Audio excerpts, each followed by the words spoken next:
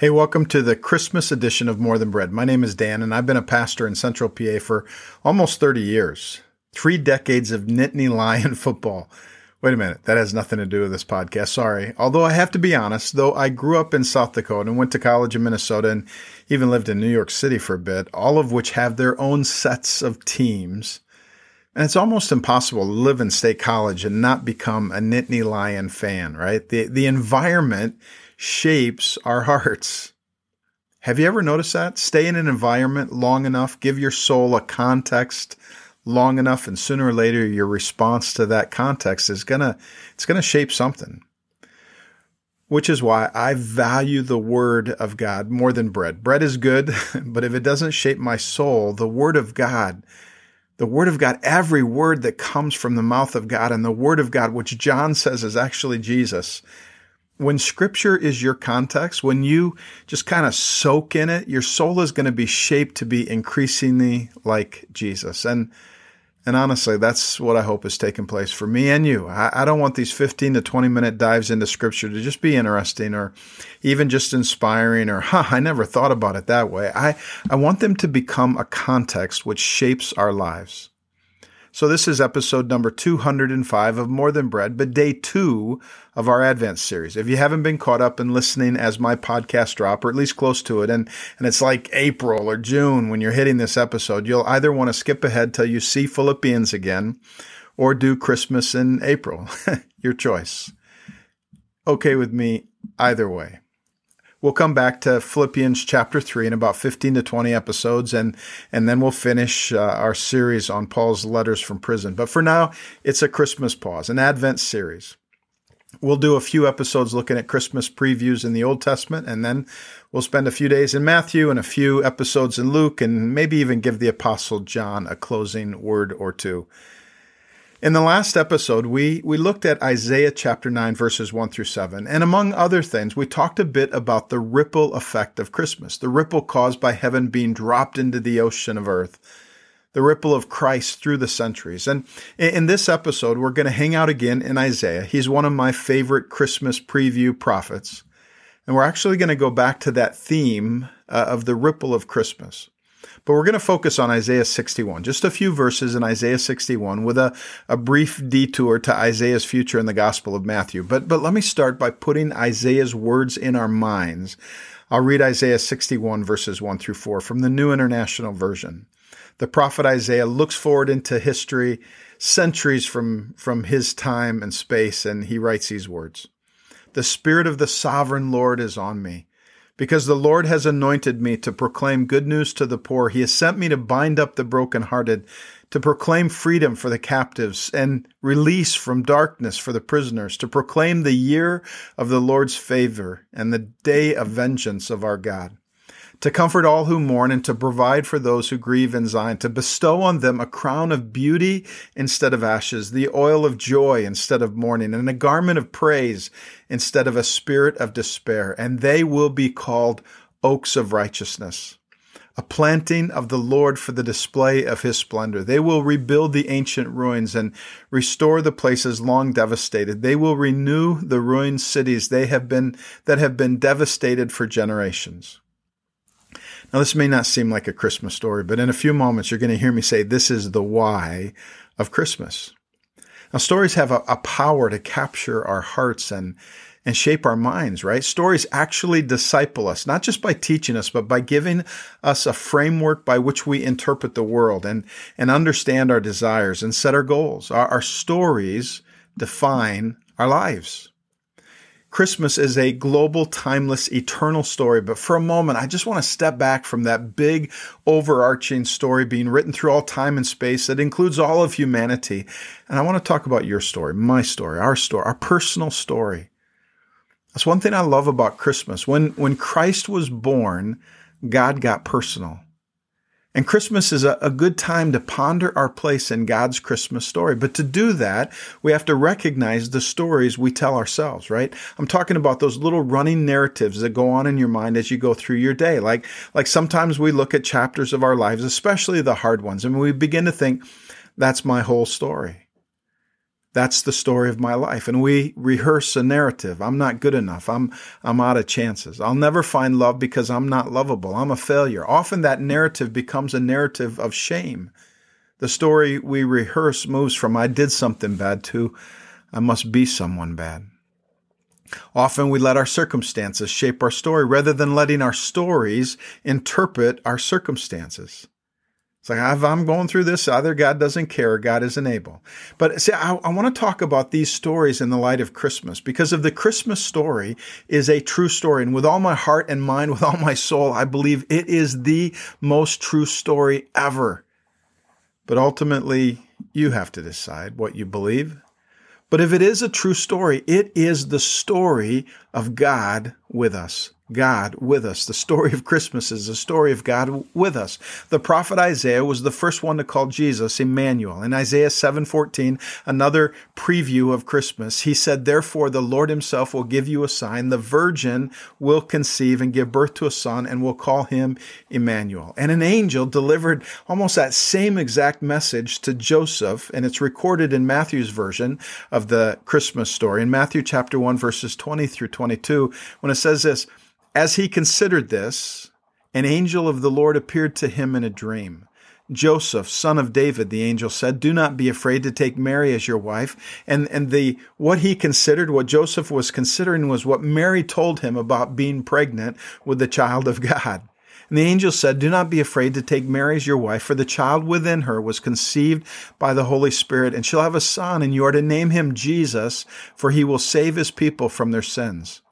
And all of this, the angel said, occurred to fulfill the Lord's message through his prophet. "Look, the virgin will conceive a child. She'll give birth to a son, and they'll call him Emmanuel," which means God is with us. See, this is the great Christmas promise. I mean, I love the promise of forgiveness. They will call his name Jesus, for he will save us from our sins. I mean, that's what the word Jesus, Yoshua, literally means. God saves. That's the promise of forgiveness, right? But he forgives us so that he can be with us. He forgives us not just to forgive us, he forgives us so that he can be with us. The great Christmas promise is that God is with us. The baby's given name was Jesus, but his prophetic name was Emmanuel, which means God is with us. See, the story of Christmas, in fact, the story of the Bible is not primarily about the desire of people to be with God. It's about the desire of God to be with people. The most frequent promise in the Bible, listen to me, the most frequent promise in the Bible is, "I will be with you." The chorus of Christmas, God with us. The story of God with us starts with a baby born in Bethlehem, a ripple, such a small beginning. I mean, the birth of a child in the rural village of Bethlehem, born to a teenage mother and a carpenter, a flicker of light, just a flicker of light born in the midst of deep darkness, a glimmer of glory born in the midst of the mess. But the Christmas story weaves its way through reality, right? It involved real people living in a real world who had real problems that brought real pain. I mean, Jesus was not born in a heavenly bubble. God did not bypass that real world to plan a glorious Christmas story. He came to be with us in our real world. Our world, a world filled with violence and beauty, a world filled with the love of adoption and the darkness of sexual abuse, a world of happy valleys filled with wounded people, both and, not either or. This is the world in which he is with us. The ripple started in darkness, but it's been bringing light for thousands of years, both and, massive impact. Walt Disney's daughter, I love this story. She wrote a biography of her dad a while ago, and she talks about when she was a little girl, she didn't really know what her dad did, who he was, until she was about 6 or 7 years old. She was at school, and there were kids in her school who said, "You know, Mickey Mouse and the Magic Kingdom and all that stuff, that's your dad." She went home and said to him, "Dad, how come you never told me you're Walt Disney?" It's kind of like that. We've become so used to our Jesus. Sometimes we miss how huge an impact Jesus has made in the world globally. But again, it's not just global. He's not just a sun shining in the global darkness. He's a light in our personal darkness. He meets us in our sorrow. He's with us in our brokenness. He's familiar with our pain. And with all the wonders of Christmas, this is perhaps the greatest wonder of all. God is with us. But then Isaiah 61, 1 through 4, takes the with a step farther. God is not only with us, He's for us. In the midst of all the crud in your world, in my world, in our world, personally, locally, and globally, these are the words that God won't stop smushing into my heart lately. Isaiah 61, 1 through 4. These words were so heart-held by Jesus that He quoted them to initiate His ministry in Luke. It says, the Spirit of the sovereign Lord is on me, because the Lord has anointed me to proclaim good news to the poor. He has sent me to bind up the brokenhearted, to proclaim freedom for the captives, release from darkness for the prisoners, to proclaim the year of the Lord's favor and the day of vengeance of our God, to comfort all who mourn, and provide for those who grieve in Zion, to bestow on them a crown of beauty instead of ashes, the oil of joy instead of mourning, and a garment of praise instead of a spirit of despair. This is why Jesus came. Jesus announced it. He said, this is why I came. This is why Jesus came. And if this is why Jesus came, I told you I was going to say this, then this is the why of Christmas. This is the why of Christmas. Do you hear the for us in those words? Jesus is for us in our brokenness. In fact, Jesus is drawn to our brokenness. He's not keeping His distance from your poverty. He's not shaking His head at your broken heart or pointing His finger at your captivity. He's not bumbling around in your darkness. He's not uncomfortable with your mourning. I'll say that again. He is not uncomfortable with your mourning, your grief, or your cries of despair. If you can find Him anywhere, you can find Him sitting with you in the midst of your ashes. And I know for some of us, that's kind of difficult to believe. The story that you keep telling yourself slams God or slams you. But either way, it doesn't leave many pages for the story of God with us in our mess. But I'm telling you, that's the why of Christmas. This is why He came. This is why He keeps coming. He's drawn to our brokenness, and He's drawn to our brokenness for a purpose. He's coming with good news for the poor, wholeness for the brokenhearted, freedom for the captives. He's come to comfort those who mourn and strengthen those who grieve. He's come to fill you with beauty and joy. He's come to bring praise from the lips of those who are heavy with despair. And it might take time. Ripples often do. But I'm telling you that in light of eternity, in light of the fullness of the whole story, it's closer than we think. I'm not saying the waiting isn't difficult. I'm simply saying that the day is coming. One day every broken thing will be made whole, and Christmas is a reminder that the waiting will not be forever. In fact, the day is coming. Isaiah says in verse 3, they will be called oaks of righteousness, a planting of the Lord for the display of His splendor. Jesus says, I got good news. God is doing something. Their past has not stolen their future. I'll do such a work in their hearts and their lives that they will be called oaks of righteousness. They will give a full display of God's splendor. They will be called, who will be called oaks of righteousness? My wife Lynn is the first one who pointed out this wonderful truth to me. Who are they? Who will be called oaks of righteousness? Who are they who will be a full display of God's splendor? They are the poor and the brokenhearted and the captives and those in darkness and those who mourn and grieve and those whose treasures have burnt to ashes and those in deep despair who walk around with a spirit of heaviness. They, verse 3, they will be called oaks of righteousness, a planting of the Lord for the display of His splendor. I'm telling you, isn't that an amazing Christmas story? What an amazing Christmas gift. I can't give a little kid a good, satisfactory answer for why they went through abuse. I can give a reason, but it won't decrease the pain. But listen, I can tell you this about God. In every set of circumstances, from joyful to tragic, He's shaping us for glory.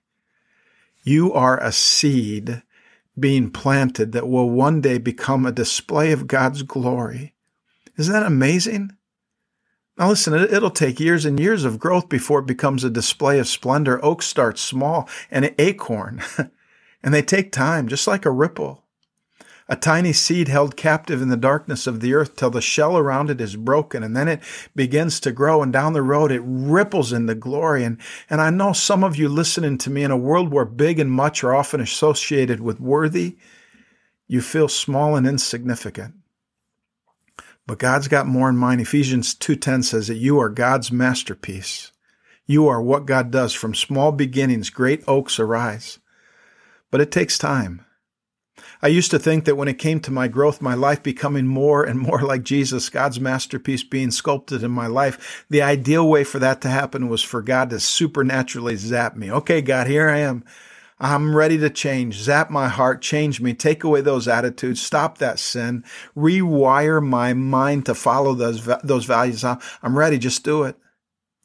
I grew up thinking that was God's plan A, but the longer I live and the more I study the Bible, the more I realize that God's plan A takes time. He uses people and circumstances and events, good and hard. He uses teachable moments and the chisel of suffering and the hammer of pain. He uses the brushstrokes of brokenness. Not because he doesn't care, but because that's the best way. That's why Jesus came as a baby, not a full-grown man. He needed time to grow in wisdom and stature. And I'm telling you that as surely as an acorn has an oak inside of it, there is an oak of righteousness inside you. Do not dismiss small beginnings, but also don't be afraid to dream big. Because every oak starts with a seed, and it becomes a display of his glory. How will they fully display God's glory? They will rebuild the ancient ruins and restore the places long devastated. They'll renew the ruined cities that have been devastated for generations. And who are they? They're the poor and the brokenhearted and the captives, the ones in darkness, those who mourn and grieve and wrestle with despair. But now they are the bringers of hope. The revival chapter of God's story. They will rebuild and restore and renew. I can't even begin to tell you how much that statement encourages me, excites me about this season we find ourselves in. I believe this is part of God's plan. In days past, God has poured out grace upon those who are broken. And in the days to come, that grace will flow even more upon those who've been broken by sin, by abuse, and even by their own choices. And the broken will become the builders. Those who thought they were ruined will bring restoration and redemption. See, God's not through with you. He is with you. He's not through with you. He's with you. He's with you. He's drawn to your brokenness. Your past has not stolen your future. You're an oak tree in the hands of the living God. That's the Christmas story. Every time you believe that, like that acorn, you are an oak of righteousness in God's hand. Every time you believe that, you enter his story. Every time you look at your circumstances through the lens of God is with me, you start another chapter. When you wrestle with despair or grief enough to get out of bed in the morning and whisper, I'm being planted, you show up in the pages of God's story. Listen to me. This is the story of your life. Would you say that to yourself right now? Christmas is the story of my life. And in the midst of the hard times, I am being planted for his glory. That's your story. Father God, I pray for each and every person listening, especially those who feel like they are small and insignificant, those who feel like they've been broken beyond purpose. God, I pray that you would witness to their spirit, by your spirit, by the Spirit of God, by the word of God, in the hands of the Spirit of God. Would you breathe new life and new hope and new encouragement in each and every person who is listening? God, would you give us a vision, a desire, a hope, a goal, a dream to become oaks of righteousness who restore the cities and renew hope? Jesus, thank you. Thank you that this is why you came. This is the why of Christmas. I pray that we would latch onto it with all our hearts, with all our minds, with all our souls. In Jesus' name we pray. Amen.